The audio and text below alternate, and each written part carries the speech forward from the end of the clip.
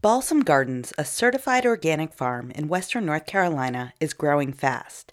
In 2008, owners Stephen Beltram and Becca Nestler started bringing extra produce from their family garden to the Jackson County Farmers Market. They used organic methods to grow summer vegetables on a 16th of an acre and took pride in explaining their organic practices to customers at the market. Last year, they scaled up their operation and moved from Jackson County to Asheville, where they now have 17 acres in production.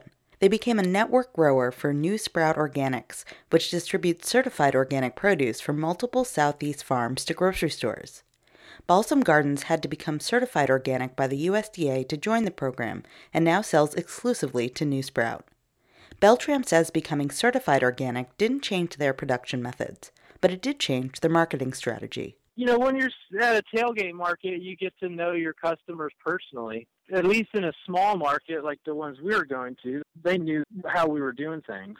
When it's on a grocery store shelf, that green sticker is really the only way to have an idea of how something was produced.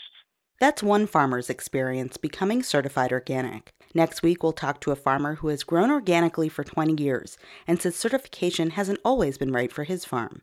Many farmers list their growing practices at ASAP's online local food guide at appalachiangrown.org.